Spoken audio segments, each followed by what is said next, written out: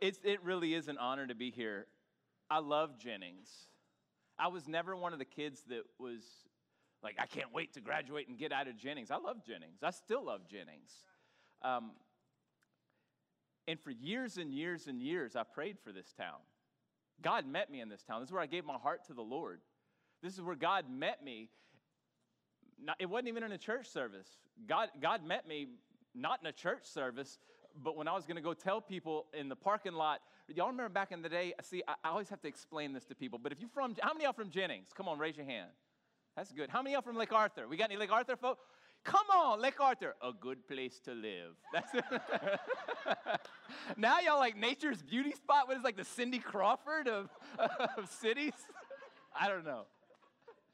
Sorry. I love Lake Arthur. I spent a lot of time in Lake Arthur. I really did, hunting. I promised him that I would not tell jokes about Lake Arthur, though, but there's some good ones out there. I'm just saying. People from Lake Arthur can't remember them because they drank so much, but I'm joking. I'm joking. Don't throw stuff at me. He told me to say it. No. Y'all remember, I don't know if y'all do, back in high school, like the thing to do on any night of the week, but particularly the weekend, and really the thing, it was really the only thing to do in Jennings was to drive the Strip. How many of y'all rode the Strip growing up? Man, I was with some friends, and we were going to go do an outreach to the teenagers that are going on the Strip, and I'm 14 years old. I'm about to go into high school at Jennings High, and my mama made me go. My mom's like, oh, no, all them kids getting together, y'all going to go tell people about Jesus on the Strip right out there? You going? I'm like, Mom, I don't want to go. I don't want to go. My mama made me go. And we're praying before we go. We hold hands, and like I'd given my heart to the Lord, and it was for real. But as we held hands to pray to go witness to people on the Strip and Jennings, tell people about Jesus, which even though I love Jesus, I didn't want to tell nobody about him. Y'all know what I'm talking about. Don't act like you don't. And I'm like, I'm going to school, and I'm going to all these sophomores and juniors and seniors. I'm going to tell them about Jesus. I'm holding hands, and I'm mad. I don't want to do it. And as we held hands and the leaders started to pray, God very clearly whispered to me. And he said, this is what you're going to do with your life. I did not know what that meant. I had no clue what that really meant. But I knew that when God spoke that to me, I received it, and I meant it, even though he said it. I never thought I'd be a pastor. That wasn't in the cards. That wasn't the plan. My daddy's plan was for me to go into medicine and practice with him. But that wasn't God's plan. And for quite a few years, I didn't know what God's plan was, but I lived by Psalms 119, 105. Your word is a lamp to my feet and a light to my path. And God, and maybe you're here and you need to hear this, God often just illuminates the next step. Like we want God, your word is a lamp to my feet and a Q-beam so I can see 20 years down the road and shoot that deer. Some of y'all, all right, we in church. I'm not even going to ask because it's on Facebook Live. I never got in trouble with the law, but twice the Department of Wildlife and Fisheries showed up at my house. Nobody going to give me an amen on that? Come on, this is Jennings Lake Arthur. Don't lie to me. In that moment where God spoke to me, it changed the direction of my life. And I'm here today because of that. And I prayed a ton for Jennings. And listen to me, what God is doing here is not insignificant. It's huge. It's powerful. And it's really just the beginning. Listen, y'all are a regional church. You already are a regional church, but just as God spoke to Isaiah and said, stretch out the tent pegs, this is what God is saying to you. Get ready to grow. But you may think, oh, he's talking about numbers of people in church, and ultimately it will be that. But my heart for you today is that you can grow. Because as you grow, everybody around you grows. And as you grow in your walk with God, the people around you are going to see, man, something's different in that person. There's like a surety and a confidence. They know who they are. They know what they're supposed to be doing in life. The relationships are healthy. What is that? And it'll only be a matter of time and you speaking and stepping out, and they'll come to Christ. And my heart today is that you grow. and you grow in an understanding of what it means to live in a healthy covenant relationship, whether that's in your marriage, whether that's in your family, whether that's a covenant God-ordained friendship. I pray today that you can grow into the person that God's called you to be in the covenant relationships that you have. So we live in a world that's transactional. Like if I go to the store and let's say I go to Java Jolts. Y'all love some Java Jolts? I love coffee. Y'all have the best coffee shop in the region, I promise. Y'all really do. Y'all smoke everybody, even in Lake Charles. And people in Lake Charles that are listening to me right now, I love y'all, but like Java Jolts got it going on. When I go to Java Jolts, they're all super happy and nice and wonderful, and I love them, and it's great. And I want black coffee. Pastor Joshua is a little sissy drink with all the fancy stuff in it. That's true. Wait, is that true? I'd like a caramel wildflower macchiato, a little bit of cinnamon. I'm sorry. Hey, y'all know I'm playing because y'all know that's a man right there. He picked up hunting last year. It was amazing. Joking. When you go to a coffee shop, let's say you go to Java Jolts, they're super happy, they're wonderful, they have great coffee, and I'm like, I would like a large Americano. It's just espresso and water. Because apparently I'm not man enough just to drink the straight espresso, if that makes you feel better. I want a large Americano. And they're like, absolutely. And if I just stood there, they would just stand there. What are they waiting for? What are they waiting for? They're waiting for me to pay, aren't they? Because this is a transactional relationship. Like, I want coffee, they want to be paid. Or is either one of those bad? No. Transactional relationships aren't bad. They're just how people live their life. See, the problem is that if you live your covenant relationships with a transactional mentality, you're going to be disappointed because sometime, at some point, somebody in that covenant relationship, whether it's a parent or a child or a spouse or a friend, your expectations are going to be here, but they're going to meet you here. At Java Jolts, if I said, I would like a coffee, and they'd be like, okay, no problem. That'll be $4, $3, whatever it is. It'll be $3. And I just stood there. I'm like, yeah, but I don't want to pay that. Oh, well, that's nice, but it is $3. I mean, eventually they're going to kick me out because I'm not here. Because it's transactional in nature. Flip that around. I pay my $3, but they give me a cup of water in a dirty cup. Do y'all see the problem? So transactional relationships are based on meeting where you are together. And here's the funny thing. In covenant relationship, there's always a transactional aspect of it. But if it's this and this or this and this, it doesn't matter. Because what covers a covenantal relationship is this circular promise that says, it doesn't matter what happens, I am here for you. I am here for you. I promise. It's the promise that makes the ring, which is why we exchange rings in our wedding vows. Because it's a promise. Today, I want you to grow in your understanding of what it means to live in a covenantal relationship. And we're going to look at the relationship between Jonathan in 1 Samuel and David. Excuse me. David, you know the story of David and... Come on, everybody. Everybody knows the story of David and... David kills a giant, and ultimately he becomes king. But I want to give a little backstory on that.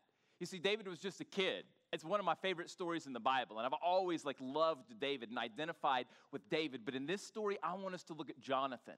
But David's just a kid. He's maybe 13, 14 years old, and his brothers have been called up to serve in the army because the Philistines have attacked, and there's a standoff in the valley of Elah. The Philistines are on one side, the nation of Israel is on the other. But they're at a stalemate because every morning this 9-foot-tall giant comes out to curse the nation of Israel, curse the army, curse the king, who's King Saul, and curse God. All of the nation of Israel is scared to death because this dude's like 9 foot tall. And he curses them and says, somebody come and fight me, and if you win, We've lost the war and you've won, but if I win, we've won and you've lost. This has gone on for day after day after day after day. And finally, David is sent by his dad to go bring food to his brothers. And he wakes up that morning. He was a shepherd, so he spent his time with the sheep, watching sheep. So he wakes up in the morning watching sheep. His father calls him, gives him the food, go bring it to your brothers at the battlefield. And he brings it to his brothers, and he shows up just about the time that Goliath begins to taunt and scream and curse God. And David sees things differently, and he hears things differently, and you know the story. He ends up facing the giant and grabs his slingshot. Do you all know the story? Yeah.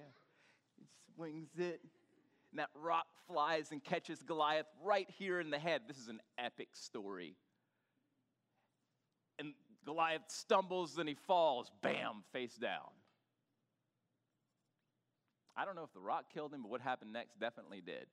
Because this kid that nobody wanted to face the giant, but this kid faces the giant, catches him with the rock, falls down. David walks up to him, grabs Goliath's own sword, and hacks his head off. Then, with the onlookers on both the Philistine side and the Israeli side, both like with their jaws dropped. What happened? This kid just hacked off the head of this 9-foot giant. He beat the giant. David grabs the head in one hand by the hair, bloody, a nasty mess. I know, I love this story. I don't love this story? Man, y'all love this story. Has Goliath's sword in the other hand and walks into the tent of the king and presents to the king who refused to go out and fight the giant. The king who the Bible says was head and shoulders taller than every other person in the country. He himself was a very large man. He was anointed and called by God to be king and to lead the nation of Israel. But he abdicated to a 14-year-old boy that's now standing in front of him with the head of a giant in one hand and the giant's sword in the other. Is that not an awesome, awesome picture? I love it. It's like the ultimate mic drop. Like, here you go, king. Bink. And in that moment, something happens. And it happens in the heart of the king's son, the prince, Jonathan. Because Jonathan, King Saul's son, is in that tent. And he watches David walk up and present his father with the trophies of war. And I can't help but think that Jonathan had to be thinking to himself, who is this kid? He faced the giant that my daddy didn't. Let's turn to 1 Samuel chapter 18. And it picks up at this moment in the story. It says, after David had finished talking with Saul, the king, now remember, he's just presented him the head and the sword of Goliath, he met Jonathan, the king's son, and there was an immediate bond between them, for Jonathan loved David. And from that day on, Saul kept David with him and wouldn't let him return home. So he woke up with the sheep, but that night he's sleeping in the palace. And Jonathan made a solemn pact with David, because he loved him as he loved himself. Look at that. Jonathan made a solemn pact with David. This is the beginning of a covenant relationship. And my heart for you is that you can see what it looks like to walk in a healthy covenant from somebody that God's placed in your life that you know is divine. If you're married, that's your spouse. If you got parents, if you got children, that's your parents, that's your kids. If you got a friendship that you know is from the Lord, that's them. This story shows us how we are to live in a covenant relationship. So this story is about Jonathan, because in this story, Jonathan represents us. Everybody wants to be a David. Like, how many of y'all grew up and you heard the story of David and Goliath and you put yourself in David's shoes? I did. Like, I was like, in my mind, I'm like, I'm David. But I really believe that we can look at the life of Jonathan and his relationship with David and glean from it. And here's what we can glean. Jonathan made a solemn pact with David. There was something that happened in a moment. Just as everything changed for David, it did for Jonathan too. It changed for David because he went from being a shepherd kid to being a hero. I mean, they even wrote songs about him. I mean, he was an amazing guy. They wrote songs that were pretty. Y'all want to hear one? No, I'm going to have to wait. Y'all going to have to wait. Pastor Josh, I'm going to give you the mic in just a minute. You can sing it. Jonathan made a solemn pact with David because he loved him as he loved himself. I want you to see that Jonathan made a choice. Were there emotions attached? Absolutely. But at the end of the day, love is not an emotion, it's a choice. And so is covenant relationship. I've been happily married for over 10 years. But I've been married for 22. So y'all figure that one out. Do y'all know what I'm talking about? Nobody get that. They're like, what? I don't understand. I've been happily married for over 10 years, but I've been married for 22 years. You know what that means? It means that there was 12 years that my wife had to choose to stay with me because I was so stupid. See, nobody's laughing, Pastor Joe. The men aren't laughing because they're like, oh, dang it, now I'm in trouble. Because covenant relationship is a choice. It's the promise that makes the difference. And when you make the promise in covenant relationship, we can see in the next verse what it means. Let's read the next verse. Verse 4. And Jonathan made a solemn pact with David, and because he loved him himself, Jonathan sealed the pact by taking off his robe and giving it to David, together with his tunic, his sword, his bow, and his belt. Listen to me. If you think that your relationship's not right and you're married, you think that your relationship's not right and you got what you thought was a God-ordained friendship, that you look at your kids, you look at your parents, like you look at the relationships that you know are covenantal relationships, and you go, something's not right. Well, Jonathan today shows us what we can do to make them right on our end, because you can't control anybody else. He sealed the pact by taking off his robe. And what's this word right here? Come on. Taking off his robe, and this is the key to a healthy covenant relationship. You give. What did he give? He gave his robe. Well, I want to look at the things that he gave: his robe, his sword, his bow, his tunic, his belt, because they represent something for us. Here's what they represent. Jonathan gave David his robe. You know, Jonathan was a prince, and there was a robe, like he wore the finest clothing that he could because he was the prince, and it represented something. So anytime anyone saw him, they saw him in the robe that he was wearing because it was a royal robe. This makes sense to everybody. We all understand this principle. But Jonathan, in that moment, when he saw David and something happened and knew that this was a God-ordained special relationship, he sealed the pact by giving. Are you willing to give? Are you willing to give? Because every healthy relationship that you are in, two things. Number one, you are required to give. Number two, you can't be promised that the other person's going to give you anything in return. Ask my wife about that. She'll agree. Yeah, we've been happily married for over 10 years. Within the first 12, let me just say this. I am where I am today and who I am today because of the love and faithfulness and amazingness of my wife, because she embodied this. Jonathan gave his robe. That'd be like taking off the garment that identified him. And he gives it to David and he said, it's not about me. It's not about me. I value you more than me. I don't care how people view me. I don't need to be the prince. I don't need to be anything or anybody. I'm concerned that you are somebody because I know that God placed you in my life, and it's not so that I can get something from you. It's because God called me to give to you, and I give you the best that I have. He gave him his robe. Do you do that? This is an example. Jonathan's an example. He gave his robe. The next thing that he gave was his tunic. That's his undergarment, but it wasn't just a simple like t-shirt. Because he was a prince and there was the constant threat of somebody attempting assassination on his father or him, it was a coat of mail. Like it would have been armor. It would have been a type of armor. And he takes that armor off and he gives it to David. This is all in a moment. This is how he sealed the pact. He gave this armor. What does that say? It's saying to David and everybody that was there, I will always live vulnerably before you. I will never try and protect myself from you. Where do covenant relationships go wrong? Because you begin to mistrust the other person and you try to protect yourself from them. Listen to me, we're called to guard our heart, but in the God-ordained covenant relationships, we better be willing to take off that hard exterior and let the other person see the real us. His robe, his tunic, he gave him his sword.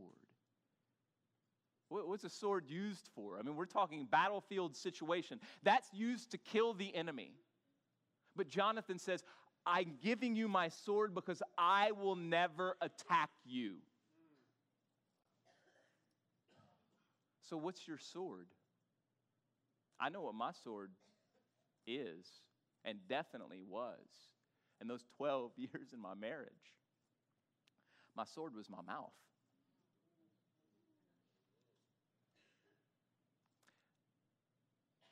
Conflict situations, confrontational situations. I can't recall a single time when I walked away from one of those moments where I was in the flesh, because it was a fleshly confrontational situation, and I walked away defeated because I was like, man, I should have said that. That really got him.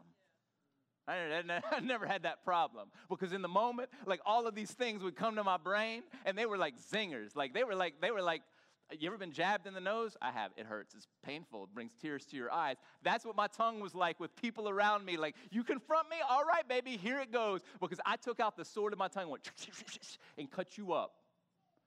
I never walked away like, oh, man, should have said that. I walked away going, oh, my gosh, I can't believe I said that. God had to really deal with me. Listen, your greatest strength is almost always your greatest weakness. And when you're in your flesh, the enemy uses your strength and your gifting from God. He uses it for his purposes, because it's the greatest perversion you can imagine. The thing that God's gifted you with and called you to and wants to use is the very thing the enemy relishes in, and turning it around for darkness and for evil and destruction and hurting people. I hope this makes sense to you guys. So what's your sword? Maybe it's a sideways comment. Maybe you don't have the gift of gab. Maybe you can't think of something witty to say on the spot to put people in their place. But maybe you can act in a certain way and be that whole passive-aggressive thing that messes with people's minds. I don't know. What's your sword? I've never been passive-aggressive. I've just been aggressive-aggressive. Turns out they're both bad, because you're using what God's given you to hurt somebody else. Jonathan gave that away. Are you willing to give that away? Growing up, my daddy said one thing to me over and over more than anything else. Son, you're going to have to learn how to shut up over and over. You know what? My daddy was really smart. What's your sword? He didn't just give his robe, his identity, his protection, his weapon. He also gave his bow, which was provision. It's what you used to hunt with. You hunt with people. You'd hunt with that. You'd provide for your family, provide for the people in your life. And Jonathan is saying to David, I will always provide for you. This is what we do in covenant relationship. The last thing was his belt. Belt holds everything together. And what holds everything together in relationship is truth.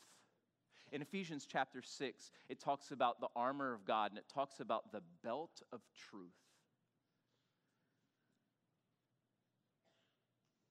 The depth of your relationship is the degree to which you can speak truth in that relationship.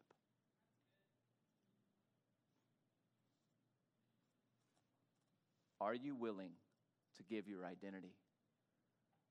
To give up your self-protection and be vulnerable? Are you willing to give up the thing that you use to defend yourself and hurt others? Are you willing to provide? Are you willing to speak truth? This is what Jonathan gives up. This is the foundation of what we're called to give in a covenant relationship. But I want you to know this truth. Here it is. You ready? It's very simple. You can say, I've done this. Great, because this is what's going to happen next. And if you've been married for any length of time, it's already happened. You're going to know this, that all covenant relationships will be tested. All covenant relationships that you have are going to be tested. Every deep, meaningful, God-ordained relationship that you have is going to undergo strain and stress and difficulty and trial is going to happen.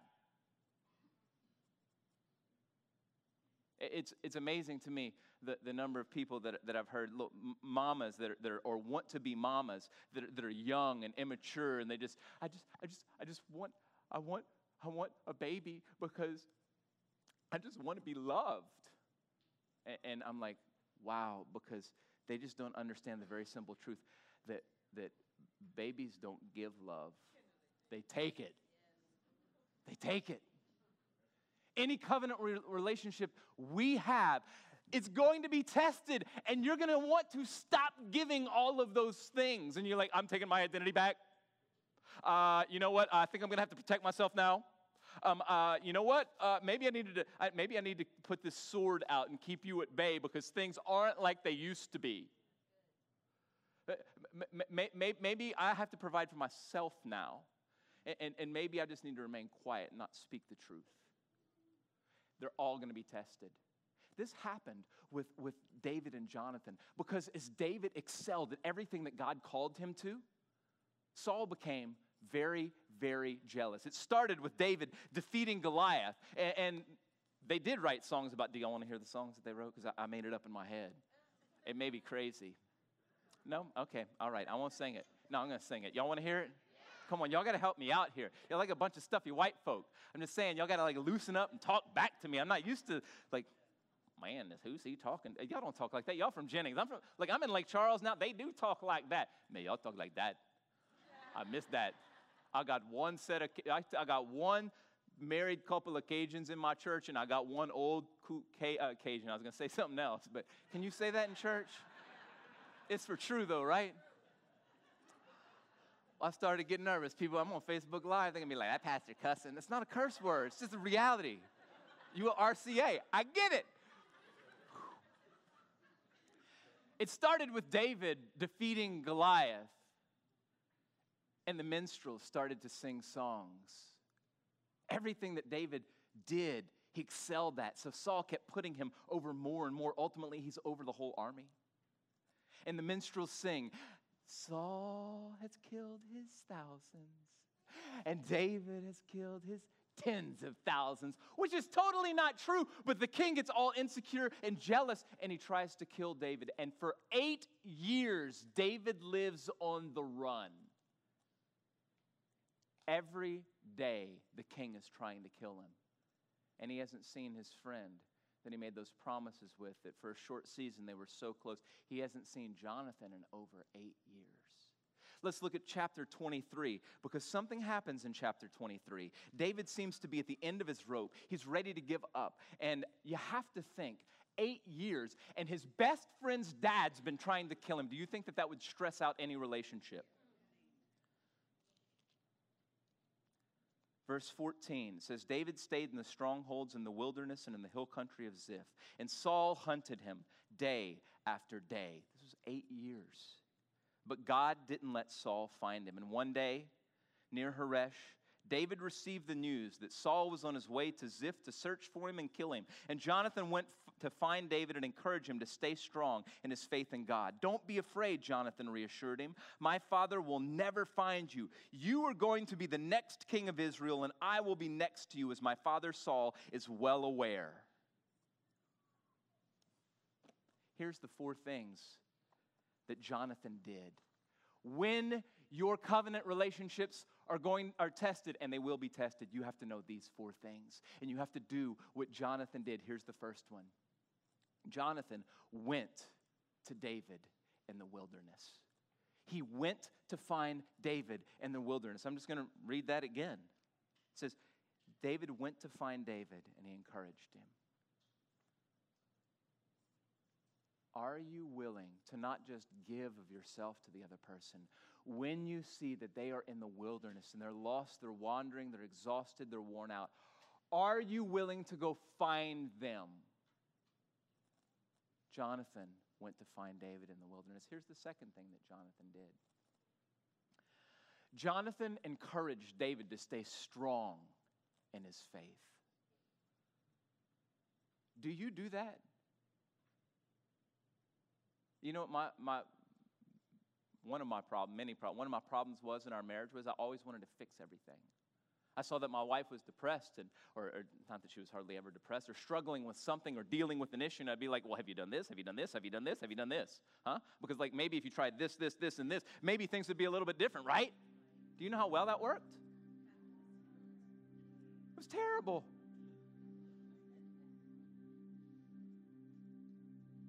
When you take the time to go to the person that you are called to, when you see they're in a tough spot, you see them in the wilderness, go to them.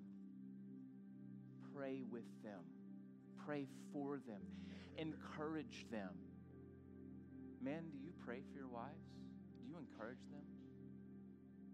Do you speak life and truth, men, to your wives?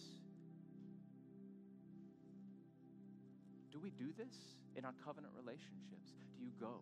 Are you the one that says, I'm going to go? I'm going to be the one that makes the first move to put things on the right path because I see there's a problem? Are you the one who encourages in faith and says, God's with you, you can do this, don't ever doubt? Here's the third thing. He calmed David's fears. That's what it says. It says, he calmed David. It says, don't be afraid, Jonathan reassured him. Do you speak God's truth into the situation? Isaiah 41:10, fear not, for I am with you, says the Lord. Do you do that? Do you calm fears? Or do you just try to fix it? And here's the fourth and final thing. He reminded David of his call to greatness. He reminded David of his call to greatness. Who was supposed to be king? Who was the rightful heir to the throne? David or Jonathan? Jonathan was. And yet Jonathan says, don't be afraid, my father will never find you. You are going to be the king of Israel, and I will be next to you, as my father Saul is well aware.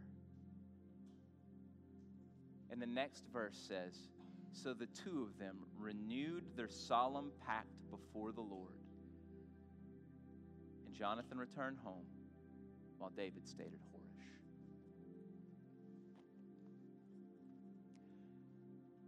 This is what struck me about this story. Not that it was a story of covenant relationship. We see that. But what struck me is that Jonathan only ever gave. David was the one who received. What does that say to you and to me? The responsibility that I have in my relationship is to give God's best to the person that I've made the promises to. Give God's best. I found this to be very true, though. You know, God spoke to me, and I don't say that lightly, out of Acts 20. And it says, and we know that Jesus said, it's better to give than to receive. But the revelation that God gave me regarding me, and I think it applies to all of us, is that if you are unable to receive from God, you'll always have trouble giving.